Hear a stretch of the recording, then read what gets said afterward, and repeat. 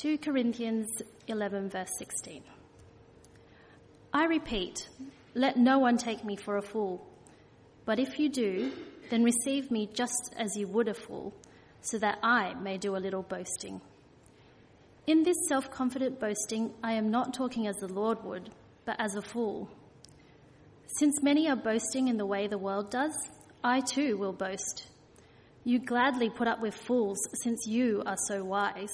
In fact, you even put up with anyone who enslaves you or exploits you or takes advantage of you or pushes himself forward or slaps you in the face. To my shame, I admit that we were too weak for that. What anyone else dares to boast about, I am speaking as a fool, I also dare to boast about. Are they Hebrews? So am I. Are they Israelites? So am I. Are they Abraham's descendants? So am I. Are they servants of Christ? I am out of my mind to talk like this. I am more.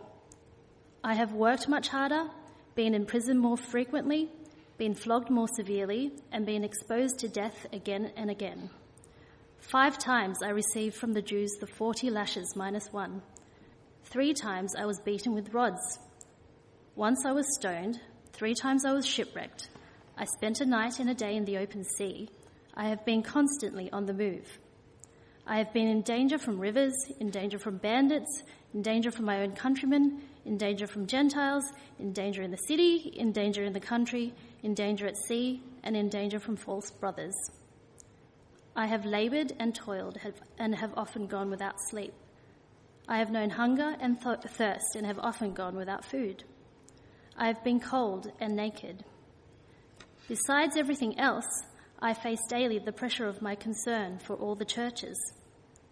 Who is weak and I do not feel weak? Who is led into sin and I do not inwardly burn? If I must boast, I will boast of the things that show my weakness. The God and Father of the Lord Jesus, who is to be praised forever, knows that I am not lying. In Damascus, the governor under King Aretas had the city of the Damascenes guarded in order to arrest me. But I was lowered in a basket from a window in the wall and slipped through his hands. You're watching the cricket. Australia have just won back the Ashes. 5-0 was the victory. Steve Smith is at the press conference. He's being presented with that tiny, precious little trophy. What do you want to hear him say? Do you want to hear him say, we smashed them and they're just a bunch of pathetic losers? I mean, let's face it, they really didn't stand a chance against the force of the Australian cricket team.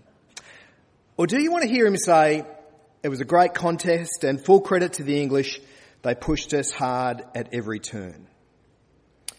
It's federal election night. 5 minutes past 8, the polls have just closed in Western Australia. Malcolm Turnbull has already conceded defeat and Bill Shorten is facing the TV cameras. What do you want to hear him say? Do you want to hear him say, this is really a tribute to my brilliant leadership and charisma. The Labor Party are what they are today because I have made them that. Or do you want to hear him say, we're humbled that the electorate has shown this confidence in us to form government, and we've been entrusted with a great responsibility and we will endeavour to live up to that responsibility. See, generally speaking, Australians don't like people who boast, or certainly boast about themselves. We prefer people to demonstrate a little bit of humility. We don't like people who want to put the spotlight onto themselves.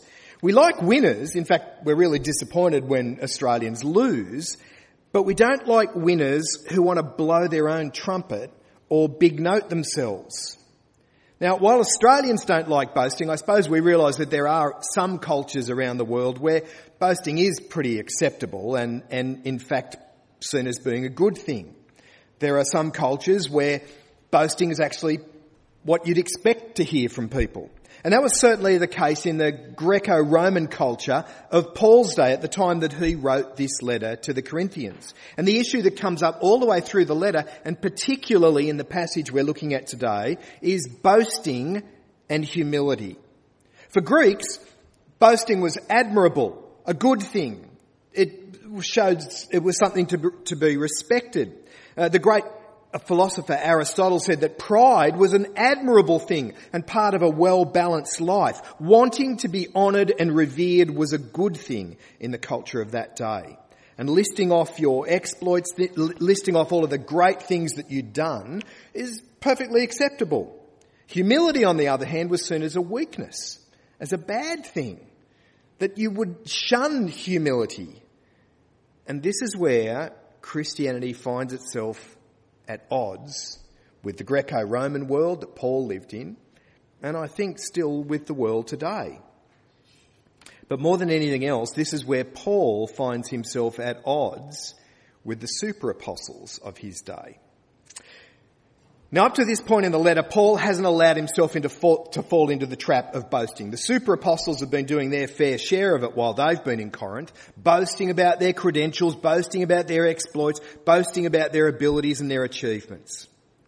And in chapter 11, verse 20, we get a glimpse of how Paul actually views these super-apostles and the way that they think that they're so important. Look at what he says they've done to the Corinthians. In fact, he says to the Corinthians, you even put up with anyone who enslaves you or exploits you or takes advantage of you or pushes himself forward and slaps you in the face.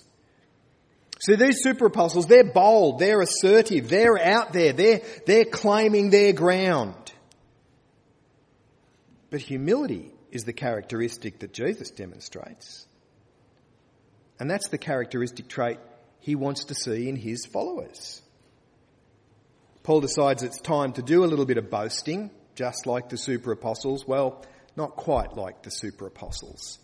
There's kind of 3 rounds of boasting that happen here in chapter 11. First round starts there in verse number 21.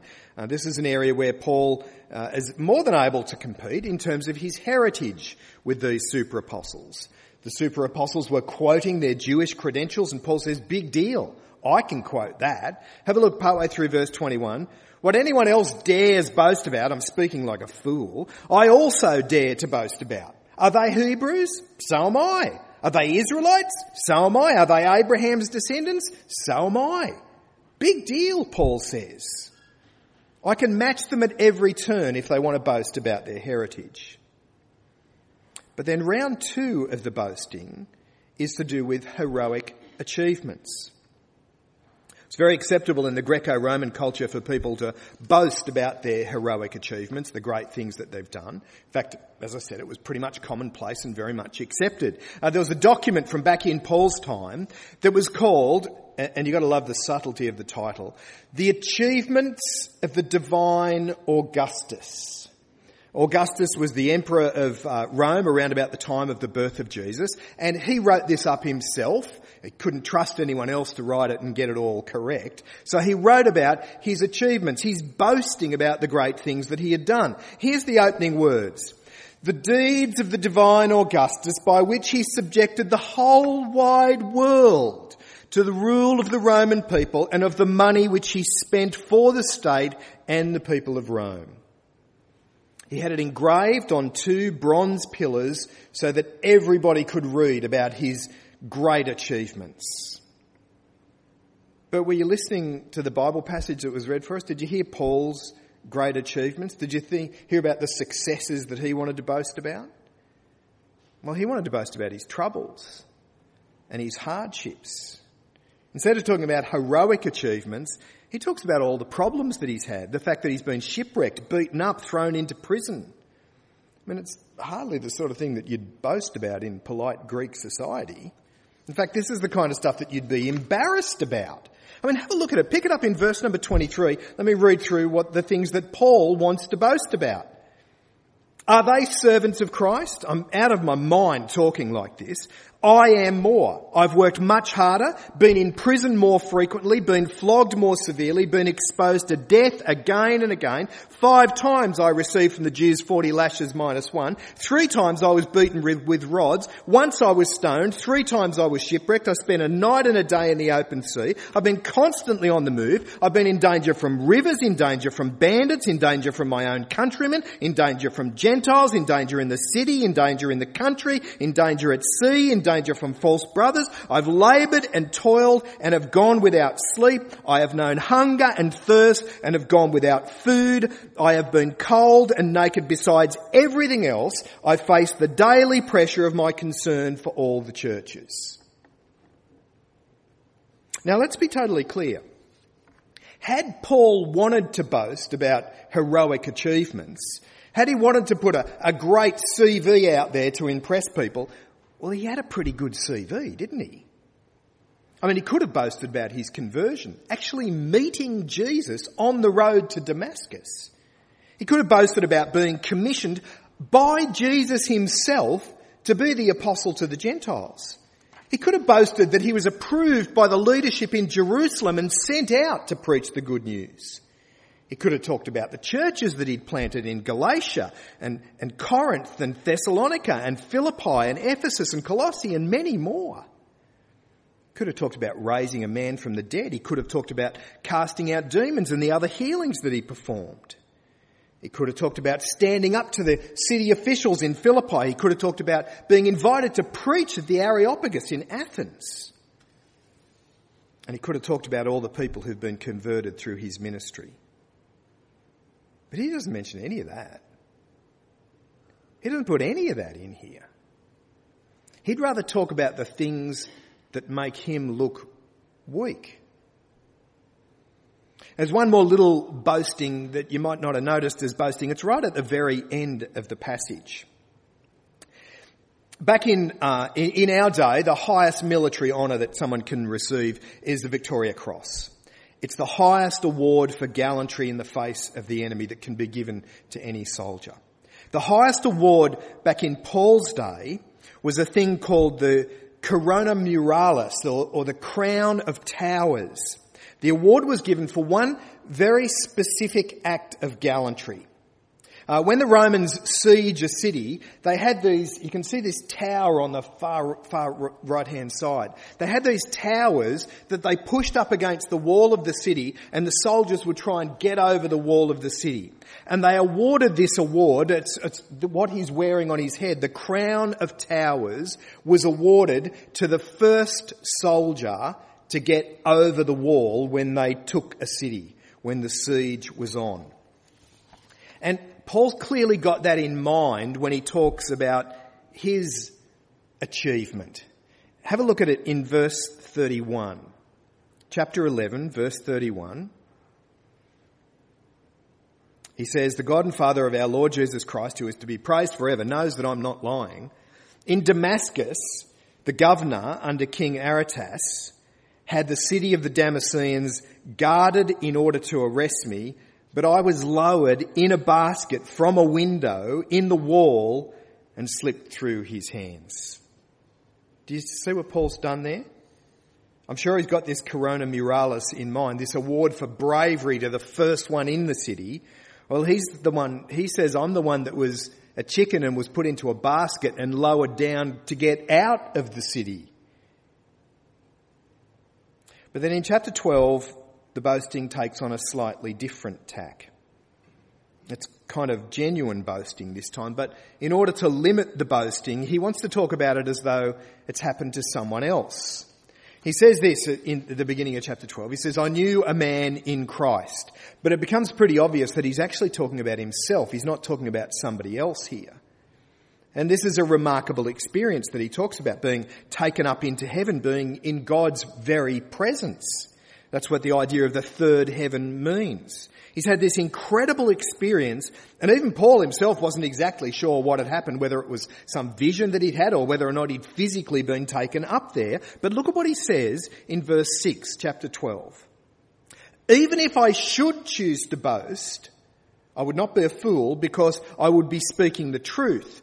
But so no one will think more of me than is warranted by what I say or do, I will refrain." Did you hear that? He could have boasted if he wanted to. He's got way more to boast about than the super apostles, but he chooses not to boast. And he wants people to judge him by what he says and what he does. He wants to be judged by his actions and his teaching.